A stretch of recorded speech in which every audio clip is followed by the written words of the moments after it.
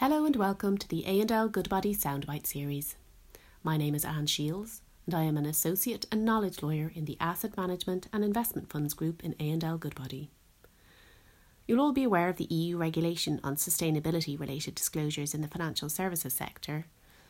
I'm going to talk about the recent European Supervisory Authority's consultation on it. I'll summarise some of the points in the ESA consultation that are relevant for UCITS managers, UCITS and AIFMs.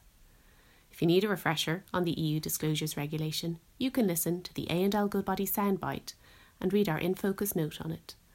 Both are available on our website, algoodbody.com.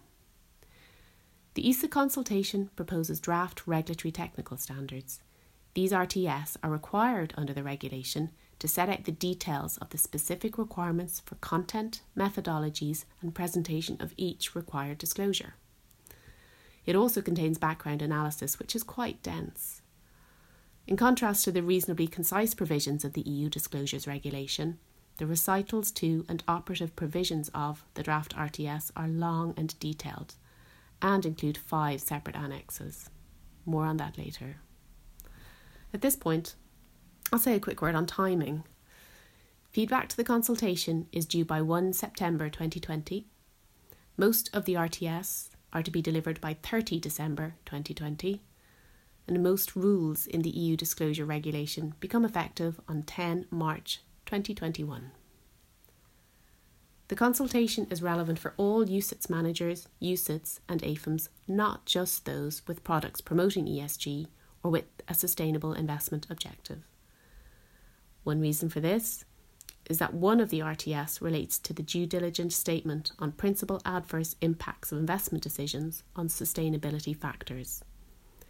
This applies to all financial market participants on a comply or explain basis and is mandatory for firms with more than 500 employees.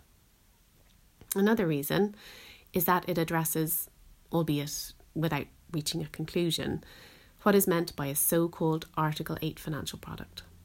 This is a product which promotes environmental or social characteristics, provided that the companies in which the investments are made follow good governance practices. This is a really broad definition, and the ESAs discuss ESG product categorisation and the potential resulting greenwashing risks. Moving on to financial products which do promote ESG or have a sustainable investment objective. For those who have or plan to launch these kind of products, there is much more to digest in the RTS. There are very detailed proposals for the content of pre-contractual, website and financial statement disclosure. There are placeholders for templates for pre-contractual and periodic report disclosures in 4 separate annexes of the draft RTS. The drafting of these templates has been delayed, and a separate process will be launched by the ESAs for this. Now, to mention 4 of the challenges acknowledged by the ESAs in the consultation. Firstly, data constraint, which needs no explanation. Secondly, calibrating the same disclosure requirement for different types and lengths of pre-contractual documents is tricky. For example, a pension fund's short KID versus a UCITS fund's prospectus. Thirdly, specific feedback is sought on the balance between pre-contractual disclosure on one hand and website disclosure on the other.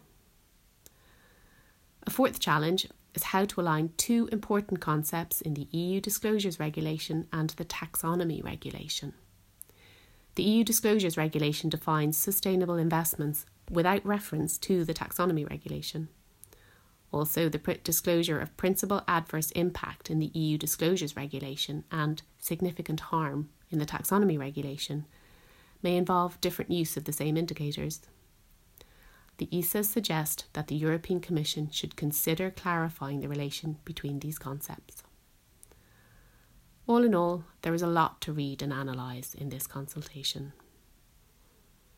I hope you found this overview helpful. I can be reached at ashiels@algoodbody.com. Also, our detailed and focus note on the ESA consultation can be accessed at algoodbody.com. Thank you.